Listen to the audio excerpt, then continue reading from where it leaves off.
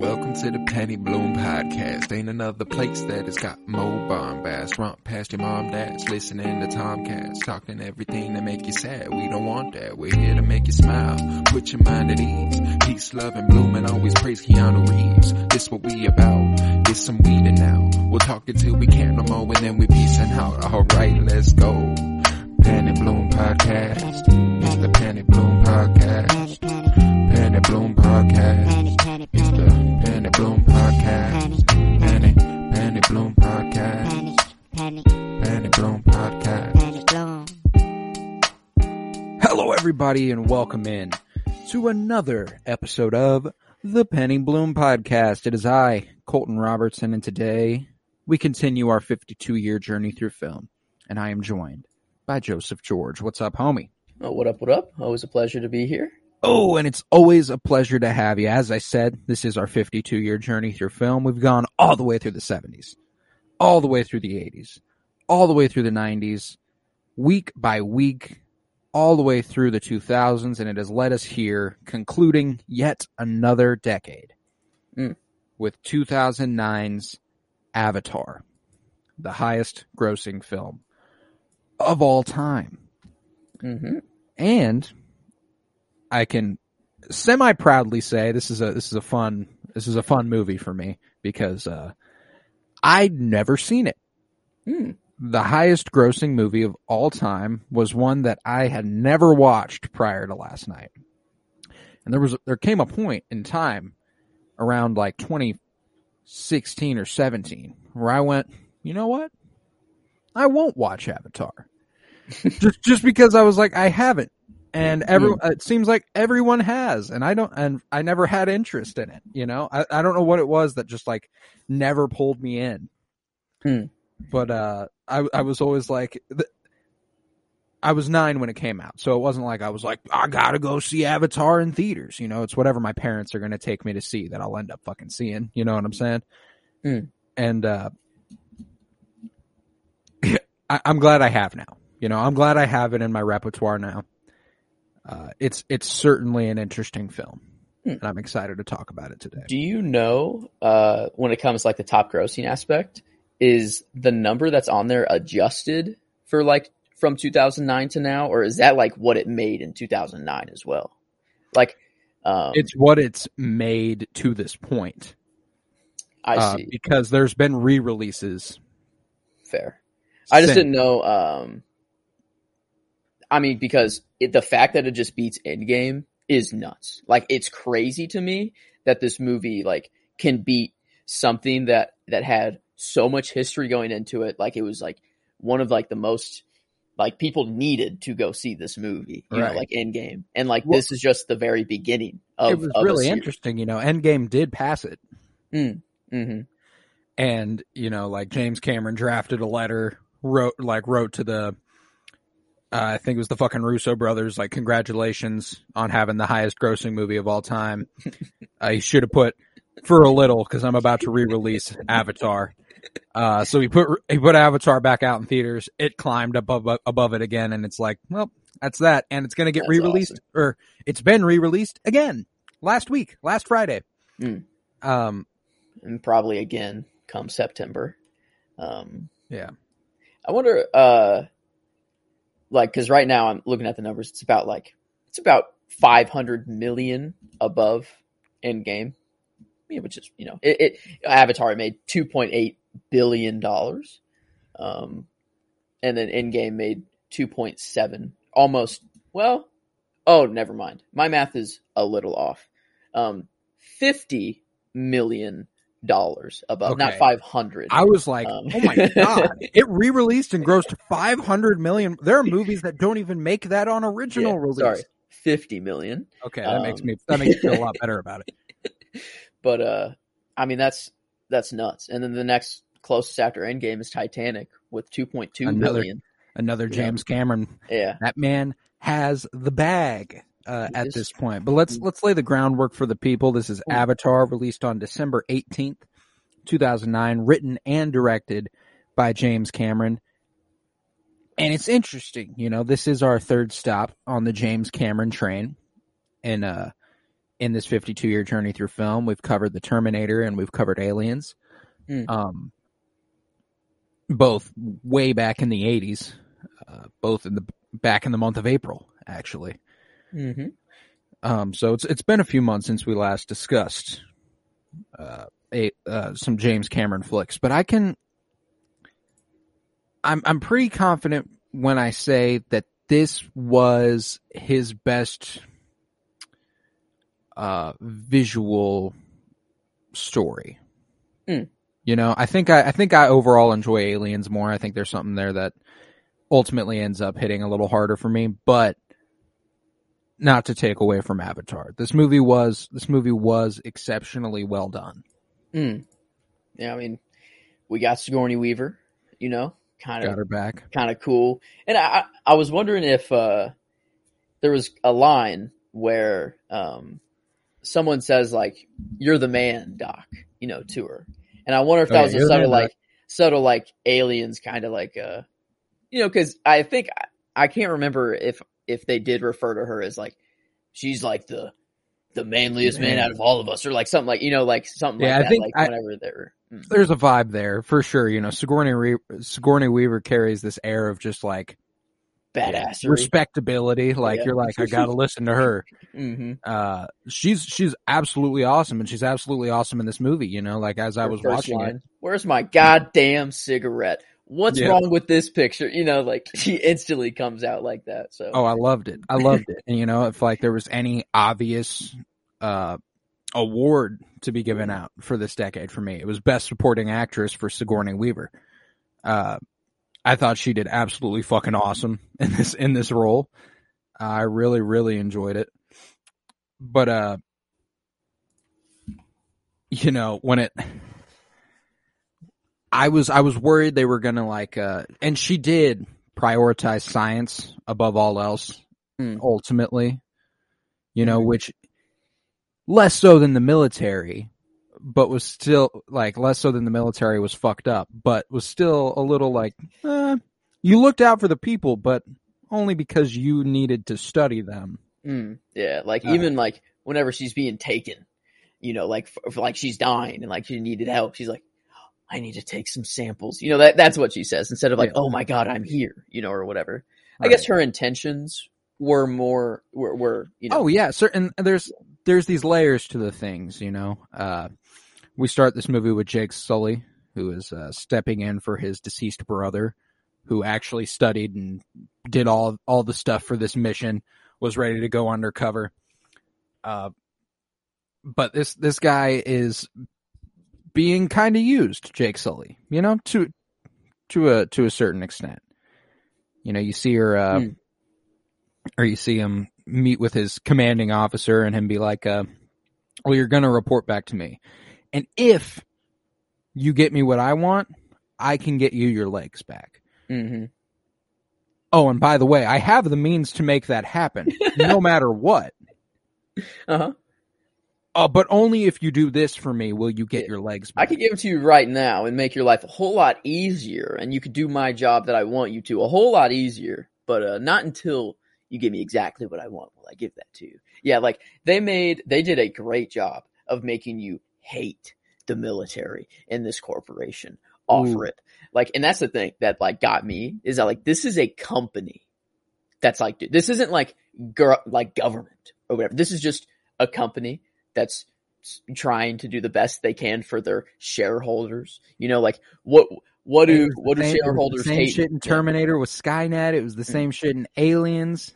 Yeah, like what do shareholders hate more than bad press? It's their quarterly, you know, earnings or blah blah blah. And it's like, oh fuck, you can't, like, damn. And then like every time that I don't know, there was like one of the moments that I loved, and whenever I was watching this for like the first time, I'm like, oh, maybe this is where they get it, is whenever Sigourney Weaver is like explaining to them like their neural network and like how everything's connected, and like that's not where the money is. You know, you think your money's in unobtainium, blah blah blah, but like no, it's like this beautiful, it's the whole planet, like that. It's like and you know, you just see them like, what have you been smoking? You know, that's instantly what they say. They have to like, God, it was the worst. I fucking hated those guys, man. Every single shitty thing Mm. in movies is capitalists ignoring scientists. Don't Look Up. Don't look up real life. Jurassic all Park. sorts of shit. This is the launching off point for all sorts of disastrous occasions. And, through the first 45 minutes of this movie, we have, and even to an extent throughout the movie, I had to remind myself what I was liking about the movie, because I felt like, even though they presented this message of anti-imperialism, against, we got the militaristic entity invading an indigenous land and the people defending their land from said invaders. Native people defending their land from invaders. That's an idea I can absolutely get behind and want to see unfold. My issue came when they don't center the people. They center Jake Sully's struggle in trying to help the people. And it felt a little weird to me at points. I was like, it felt like it should have been some of the things Jake Sully does. He should have been standing alongside Zoe Saldana's character as she does them. He shouldn't have been the one who's like, the Skywalkers want to come and kill us. Yeah. Bro, you are a Skywalker. Yeah. It felt weird every time that he, even though he went through the ceremony and everything, he became one of them. It felt weird every time he said, brother or and us and us we and the people. And I was just I don't know, man. I think he can be introduced into the tribe of sorts, and they can do all these ceremonies and stuff. But in doing that, he needs you're telling me all of these Na'vi, they have leaders that are expressly laid before us. They show us all of them. They're all very much alive when Jake Sully steps up. And it's I don't know. It feels like he should have been maybe a part of a council with them and told them so this is what they're doing. Double agent it, not take over as leader of sorts. It felt weird. It felt white saviory, and I didn't really love it. But nevertheless, I think the story they spun ended up working pretty well. And I mean, overall, it would I think would have made a lot more sense in my mind is at the very end, do they finally accept him? Even whenever he rides, is it Toruk? Even when he comes in on Toruk, they're all oh shit. Okay. Maybe that would have been the moment where they could have been sure.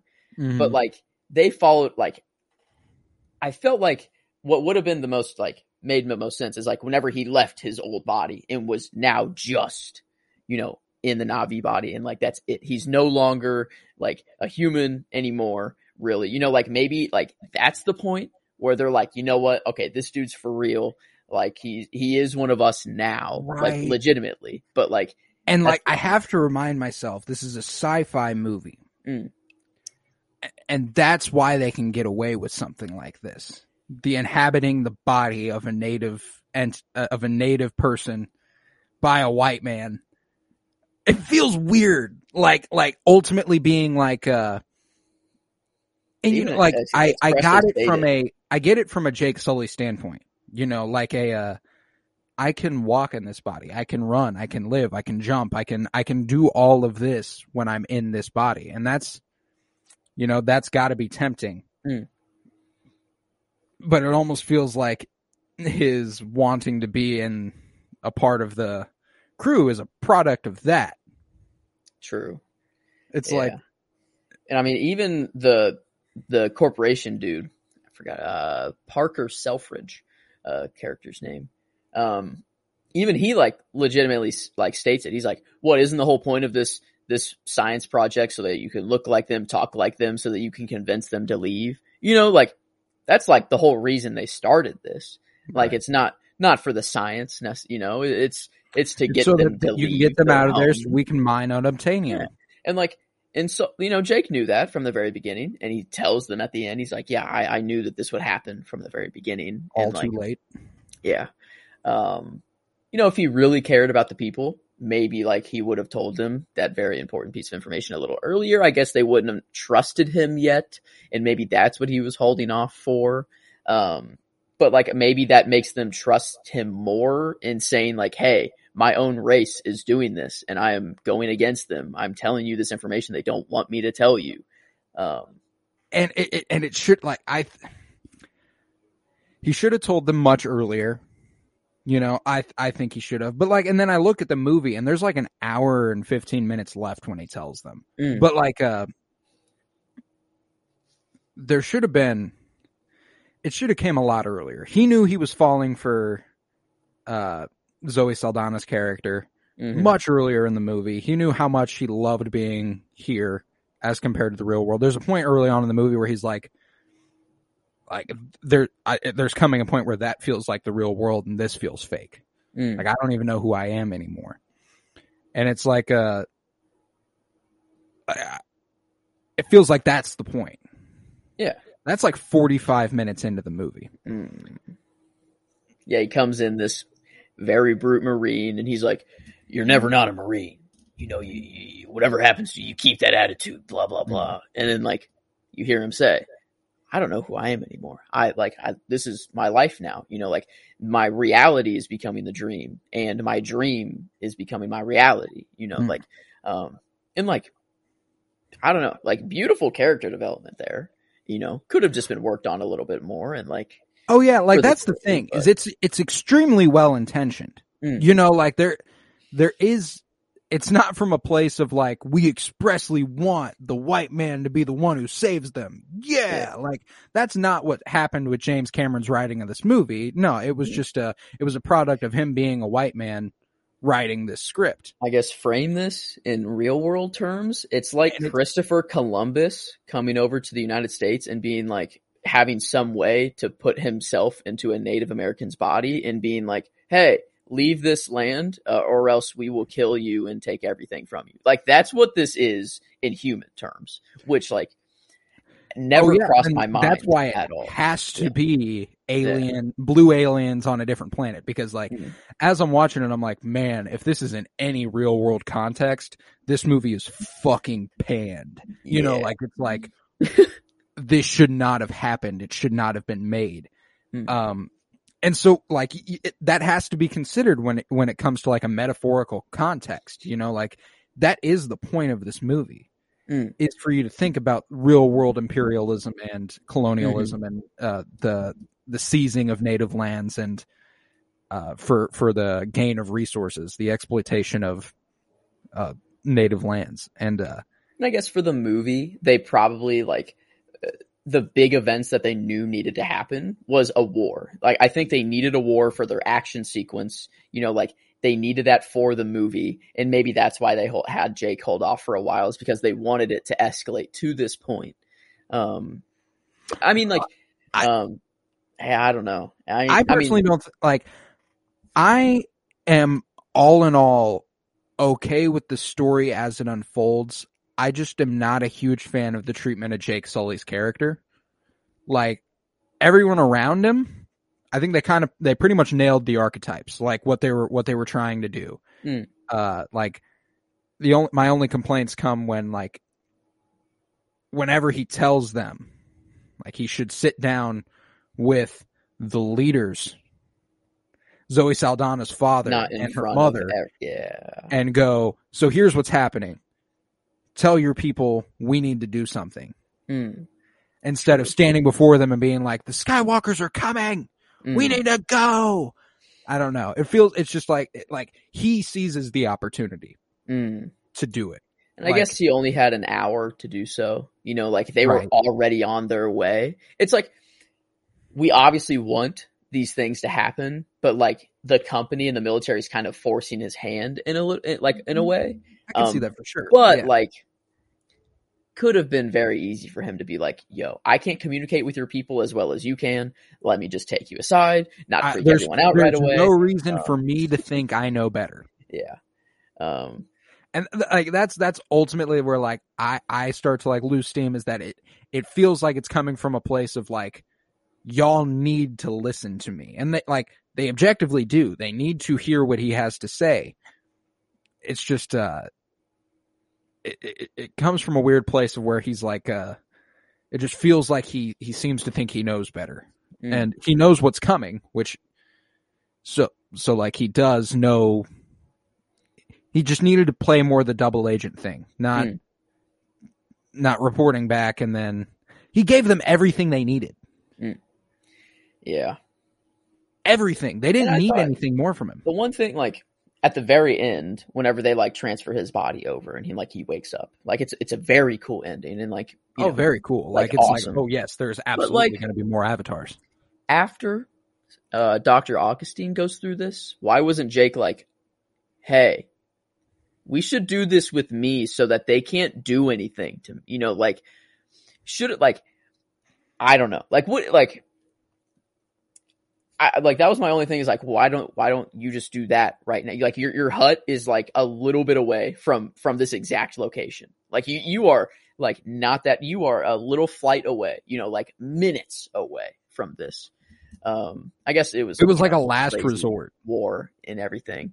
But like, yeah, I don't know. I guess like this is the jump off point. You know, we are getting 4 movies, like at least. Is it 4 more? Like they're going up to 5, or is 5. it? There's supposed to be 5 Avatar movies, and it's been rumored that like they'll be like anthology films. Like they're not necessarily connected, but they're all within the same universe. You know what I'm saying? With the same people, the Na'vi. But and maybe they twist it in a way where, because the way I was thinking is like maybe these, you know, the 5 people in history that have gotten to the point that Jake got to, you know, like maybe their souls are connected in a way to where it's like a reincarnation sort of thing. And like, that's why like they instantly call him, I forgot what the name for Ryder, like, Toruk something, like the writer of Toruk, basically. Yeah. Maybe they'll spin it in a way to be like, he's just like reincarnated, you know, it's like the same energy, the same soul, you know, stuff like that. And maybe that it's some, you know, something, but like he did come from Earth and he was just a Marine. And I don't know. He was just that's my thing, is that like, the idea that this human man would have any sort of soulful tie to the land that they have, some weird messaging. What's is it what's their deity, like their god called? Iwa? Etia? Or, I cannot remember exactly. And I mean, I guess like we have a lot more to go, you know, like there's a lot of stuff that we just don't know. Like, I mean, Sigourney Weaver, like when she was dying, you know, she was like, I'm with her. She is real, you know, like, so you get that. And then Jake goes through the same exact experience. He has to go through, you know, has to go, whatever their verbiage was. Basically, she was saying like, you need to die and then come back in order for this to work, I think is like what they were getting at. Like you need to go through the eye or something, you know, like that, and then return. So like Jake seemingly has met with, you know, their god and everything. And like, we will probably learn a whole lot more of how it works. But like, he's instantly like known as like, you have a good heart, and like the little soul, I forget what everything's called, but those little white butterfly-esque, you know, those are like, dope. Yeah. And they, you know, one of like my favorite like shots is just like when they're all over his body. And it just shows like the both of them standing there like on top of trees. It's just so beautiful. But maybe like, you know, maybe they see the future in some sort of way, you know, like they're not living in just the present, in the now. They know that Jake will be the one to reunite everyone and everything. So that's why they choose him, sort of thing. I don't know. Like, I guess these next movies could frame this one in a better light and like show some things that are better. I don't know. But, I mean, it is kind of weird whenever you do frame it in that lens that like, well, like this monologue. The Sky people have sent us a message. that they can take whatever they want, that no one can stop them. Well, we will send them a message. You ride out as fast as the wind can carry you. You tell the other clans to come. Tell them Taruk Makto calls to them. You fly now with me, my brothers, sisters, and we will show the sky people that they cannot take whatever they want, and that this is our land. I don't know, man. I don't know, Chief. It just, like, that monologue works so much better coming from Zoe Saldana's character. You know, like, it just does. For me, you know, and I think it could have been, like, based off a conversation they had seconds before that. Like, he relays this information to her. He tells her this stuff, and then she's like, you see what they've done? You know, like, it just makes so much more sense for her to be the one who rises up and is like, y'all need to listen. Damn. Yeah. Yeah, like, I mean, this was kind of my first true watch of this movie, because the last time I did watch it, I was probably 12 or 13 years old. Right. So, like, I saw big military guys, and I'm like, oh, like, that dude looks cool. He has so cool scars on his head, you know, like, and I'm like, I'm not thinking of him as, like, the instant enemy, like, of this movie. Oh, yeah. But, like, watching it now, you know, I'd say that this is my first true watch of the movie, and, like, yeah. Through a critical lens. Yeah.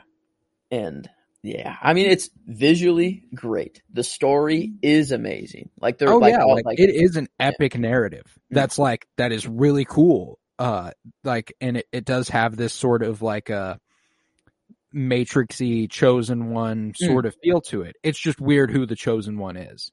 Yeah. I think the narrative they've spun is awesome. It's just weird. It's just weird the way it plays out. I guess I'm looking at these other awards here, and set design. I feel like Avatar has to be in here, just for the VFX and everything that it, you know, kind of set in place. But that means we have to get rid of one of our nominations here. I think we'll silently remove one. And just slide them in there. I think so. But I was wondering if you had any other nominations you were wanting to make. Yeah, I think that Zoe Saldana deserves a Best Actress nod, because I'm gonna tell you, you know, this is Gamora.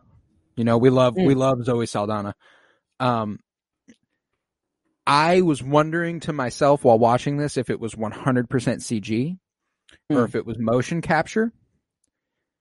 And Zoe Saldana is so talented that I knew she was motion capturing her character. That's what let me know, oh, this is motion capture, is the way she did things. Because I was like, oh, that's Gamora. The way she moved her hands and stuff. I was like, you know what? Respect out the ass for Zoe Saldana's performance, because it's so clearly bled through. It is insane that, like, whenever you think of what the actors and actresses have to do here, they're on a completely blue screen set. They're not seeing any of this at all. They're just acting in the moment. They're told, hey, you're on this massive 500-foot tree. You're up here. You're about to, like, I don't know, you're having just, like, they're told these things. They don't see it. You know, only the director has seen it through their camera. And, like, it's a very, very fudgy version of it. It's not, like, finished and finalized. It's just a very, like, video game-esque version. So, like, they're not seeing any of this, and they're just having to act through it, which is nuts. And yeah, like, you could just tell, like, the facial movements too. Like, whenever, like, they hiss, you know, or like, you know, like, and just, like, seeing, like, all the emotion and, like, expression, like, it you can tell it's not just CG. I think it was the part where Jake confesses, like, I knew this was coming, and she can't even speak. She's so angry, and she just kind of, like, moves her arms around, and I was like, that's Zoe Saldana. Like, I see it. It's so crazy because she is a fucking blue alien in this movie that is CG'd. But it just came through so effectively. So I had to give Zoe Saldana the nod there. Sam Worthington as Jake Sully was solid, but I don't think he's Best Actor nod worthy amongst those other candidates that we have here. Mm. I can't see him quite fitting in. And I mean, there were some great supporting actors, but definitely not enough to overtake any of the best supporting actors we have here. But Sigourney Weaver and Zoe Saldana, those were really the two that did it for me. And the soundtrack killed. I fucking loved the music in this movie. I guess what costume design is that? I mean, they did kind of have to create a species, but is that really costume design there? You know, like that's what's interesting is that like it feels like for the human costumes. It's kind of like they're just lab coats and they're just military suits. It's just like, whatever. So yeah, I had a little bit of a hang up on costume design just because like that's more of a VFX accomplishment as opposed to actual costume design.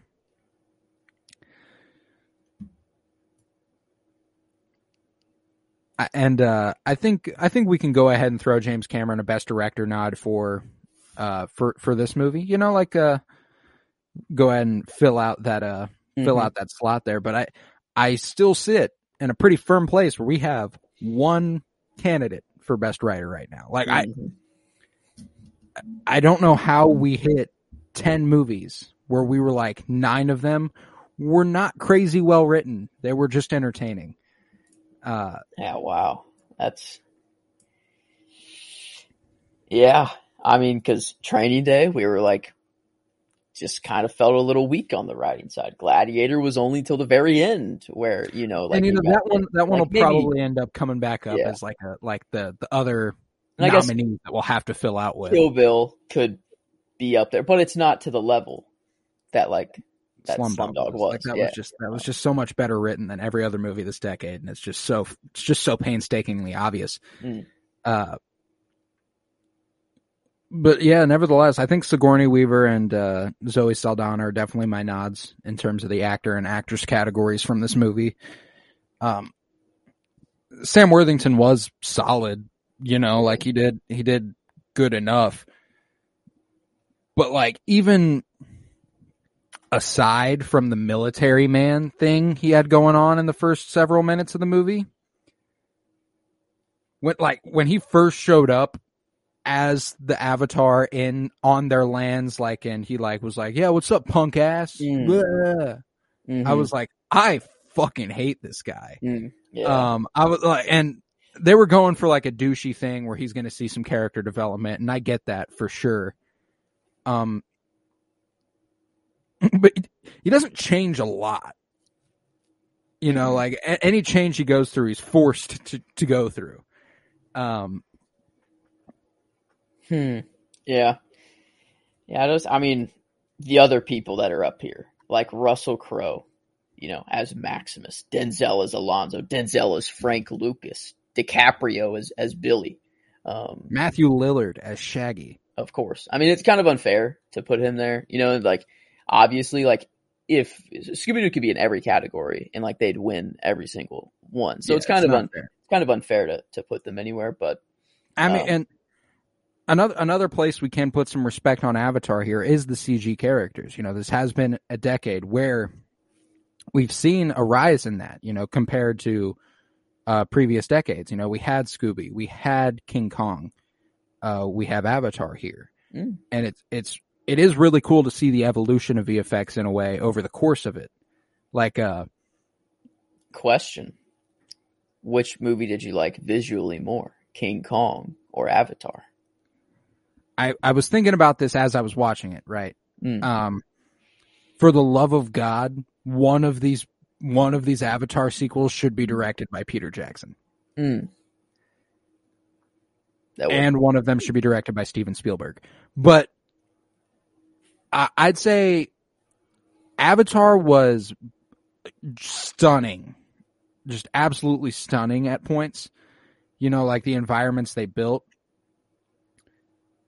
But I thought there were more, there was like this, it was obviously fantastical.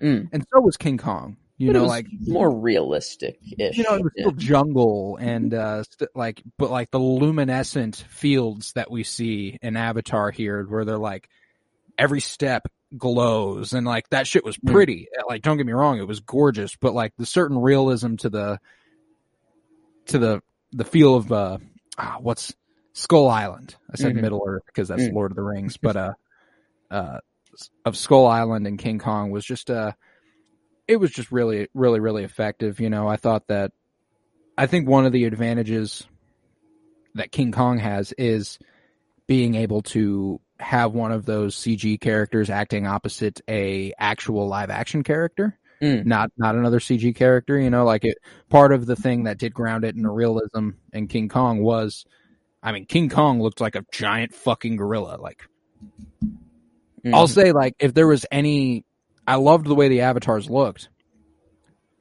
I still think King Kong is our most impressive visual feat of this decade in terms of like making it look real and convincing to me. It was just like another facial capture as well. You know, Andy Serkis doing his thing. Andy Serkis. I mean, yeah. I mean, I was kind of there. Like, Avatar, you have these crazy floating mountains and you know, amazing like god trees and home tree that are like that are like gorgeous. But like it was King Kong had to do that with New York and like, I'd say all the creatures King Kong brought to the table on Skull Island, they look a lot more real to me than a lot of the characters Avatar brings to the table. And you know, they had to spend a lot more money on the avatars because those are hard. Like, even as good as they look, it took me a while to get adjusted to recognizing them as looking real. Like their long ass arms were a little awkward to see at times, and it was like and it was never for too long, but there were definitely shots where it was like, that was weird. But they really, really reined it in over the course of the movie. Like, if there's anything this movie fucking nailed, it's visual effects. Like, this shit was gorgeous. It's like, I'm comparing it to King Kong, which is just, I said on that episode, was one of my favorite movies visually ever. So it is hard to say. But yeah, we're only a couple months out now from Avatar: The Way of the Water. Yeah, I wonder how, like, with the technology we have now, like, because they can't really use the volume is the thing, because you can't. There's still 10-foot tall avatars, you know, like you can't just put in. I don't know. Like, I'm curious on if they'll still just stick with facial tracking and like still stick with the way they shot the first one, or like. I think they have this opportunity to not only improve visual effects, but a chance to fix what they did with Sam Worthington's character in terms of like pumping him up as some sort of messianic figure within the Na'vi race. Like, that's and I guess at the very end he did say like there wasn't a need for man, I keep forgetting the word for like the rider of Toruk. But he's like, there's no need for Makto. Yeah. Toruk Makto. Yeah, there you go. There was no need for him anymore. And then you see like Toruk, I guess, fly away like on his own. You know, like, did he like leave him for good? Is he like saying, yeah, is that a thing that can happen? You know, like he already had, you know, the bond with his first one, and like he just kind of jumped onto Toruk and just made it happen. And maybe that was like I don't know, they're, you know, goddess letting it happen because it, you know, needed to happen in order to save the people and everything. But I guess, I don't know. I'm very curious on where the second movie will go. If it will be taking, do we know like the plot line at all? Like, do we know if it picks up right for where we left off, or? Yeah, it's hard to say, you know, like, they've released the cast list and stuff, and, fairly certain it's all the same actors. I'm pretty sure Zoe Saldana will be back, and Sam Worthington, and but I'm pretty sure we're bringing on Michelle Yeoh, which is cool. She'll be another doctor. Oh Lord. Vin Diesel, Jermaine Clement, yeah, Edie Falco. Man, we got a cool cast for the second one here. I love me some Michelle Yeoh, so I hope she's a much bigger part of what they're about to do. But Oh, wow. Okay. Jake, Sully, and Neytiri have formed a family and are doing everything they can to stay together. However, they must leave their home and explore the regions of Pandora when an ancient threat resurfaces. Oh, the humans come back. I guess, duh.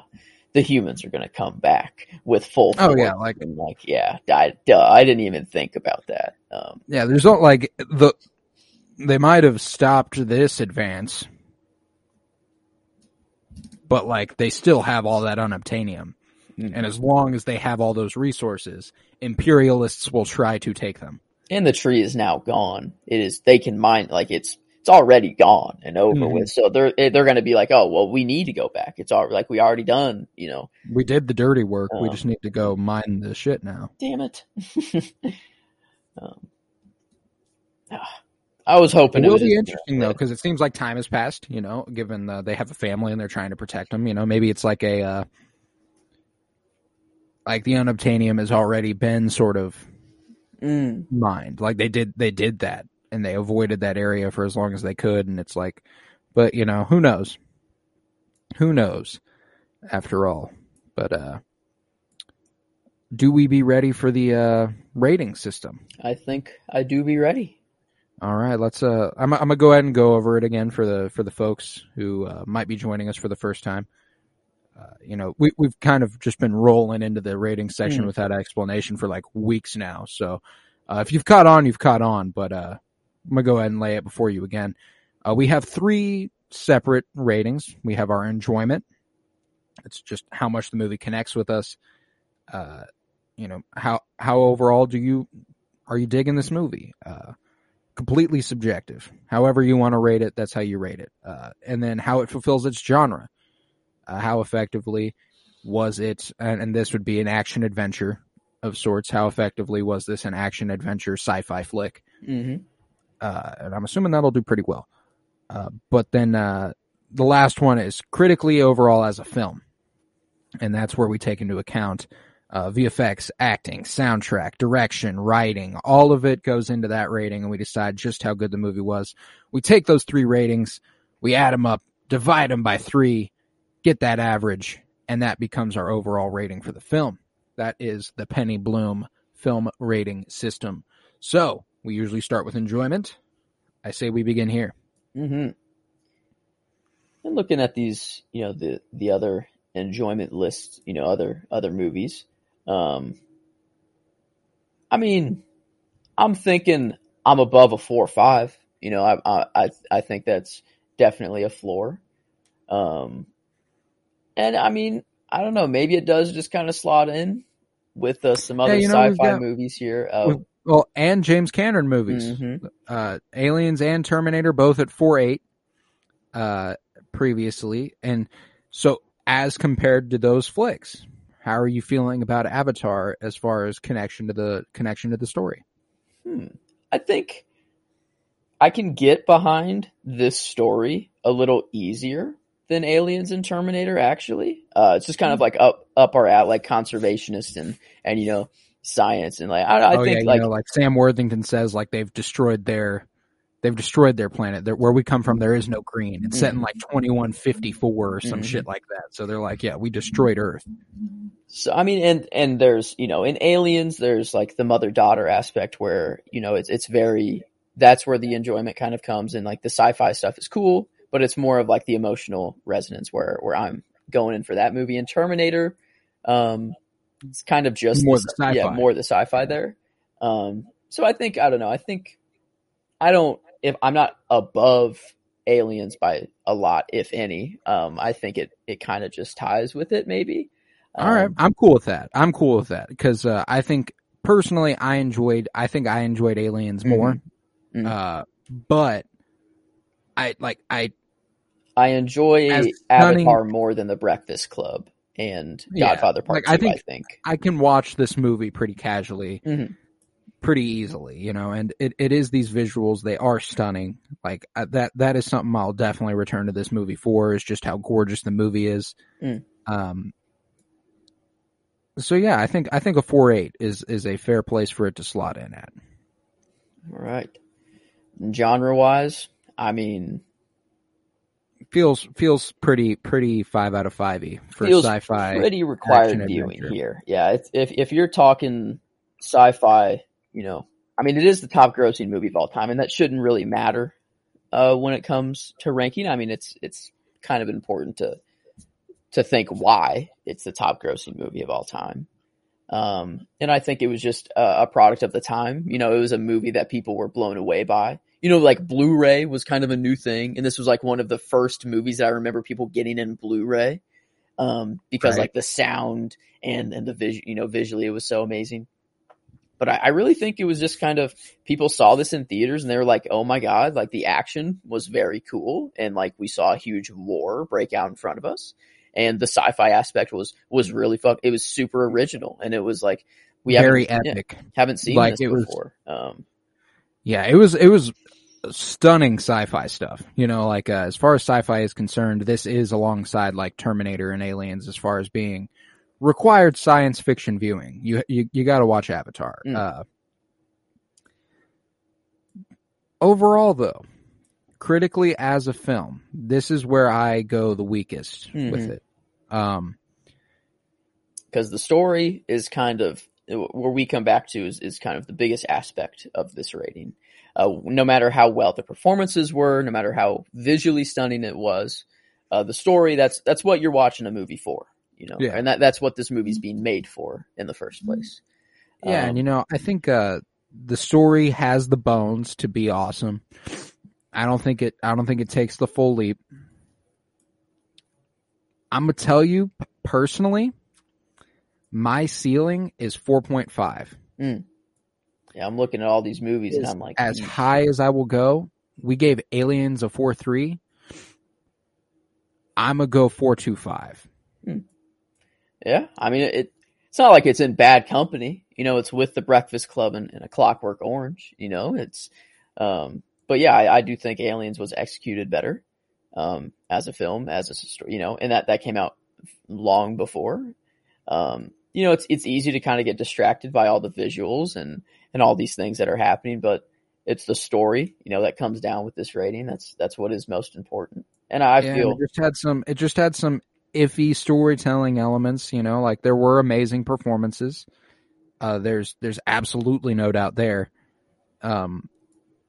Zoe Saldana, Sigourney Weaver bodied this shit. The soundtrack rocked. The VFX were stunning. But beyond that, it's pretty awesome. Average, it's 0.02 below Aliens. Aliens at a 4.7 and Avatar coming in at a 4.68 on That's average. Exactly where you need it. And yeah, I think that works out pretty perfectly here. I'm comfortable where it is. I think where this movie does shine is in the genre and in the enjoyment rating. If you can kind of get past some of the storytelling, that devices that they're using here, it's just a great movie to put on and watch in the background. You don't have to really pay attention a whole lot. You can come in and out. Yeah, I think I'm comfortable where that's at for sure. Yeah, I think I am too. And that ultimately shakes out to a 4.68 out of 5, which is still a glowing score, over a 9 out of 10.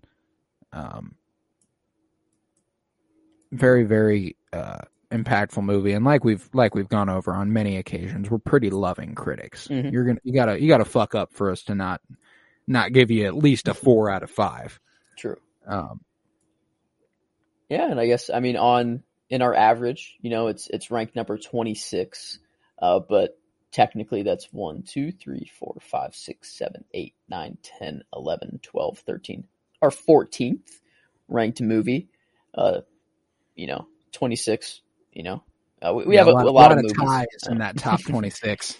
But I think it's sitting where it's supposed to. All these movies that are above it, I think, are above it. Yeah, they definitely are. There's not a movie that is above it that I feel like, oh, maybe Avatar's a little better. Like, yeah, right. Yeah, it's below Aliens but above Terminator. Like, and that's on right average, where I wanted it. Yeah, So, I In mean, terms of the James Cameron movies, I think I definitely liked it more than Terminator, but I don't think I liked it quite as much as Aliens. That's exactly where I ended up. So, and the rating reflects it. So I'm glad. I'm happy when shit works out that way. That's always satisfying. But with that, I suppose that concludes this episode of the Penny Bloom Podcast, and thus the decade of the 2000s. Oh yeah, a 4.77 for this month, which places it 0.01 below the month of July. So it didn't quite beat July. Definitely didn't beat May. But okay, May that's was awesome. too strong. And May was too strong. The decade score, let me calculate that up really quick, would be a 4.52. So technically the 90s beat it out. Did have a lot of other movies that went into it. With the week of 1994. The week afflict. But I mean, a 4.52 that places it as the second highest decade that we have. That to me is genuinely shocking. And I guess the 80s and the 70s, they had Taxi Driver, they had MASH, Spaceballs. Yeah, those will always kind of come back to haunt those months and year and decades. And I think now the movies that we're picking that are from 2000 on, they're all going to be like epic films.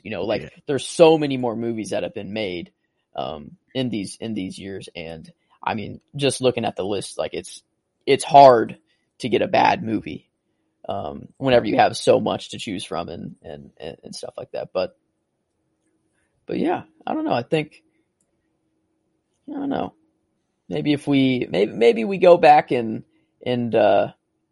replace Scarface and Spaceballs one day, and see we pick a more critically acclaimed film and see how that shakes it out. But these things happen the way they happen, and I'm happy. I'm happy with what we've done here. So with that, we conclude the odds, and thus we're on to the tens, baby. We've got very little time left. That's like 13 movies. Yeah. We've only got 13 weeks left in the year, buddy, and I'm very, very excited. The 2010s have so much fun and so much heartbreak, and somehow heartbreak feels good in a place like this, in these films. But yeah, with that, we conclude this episode of the Penny Bloom Podcast. If you would, head to patreon.com/CoroBloom, where you'll find over 24 hours of exclusive content. All that money goes back into making sure I can put this podcast on.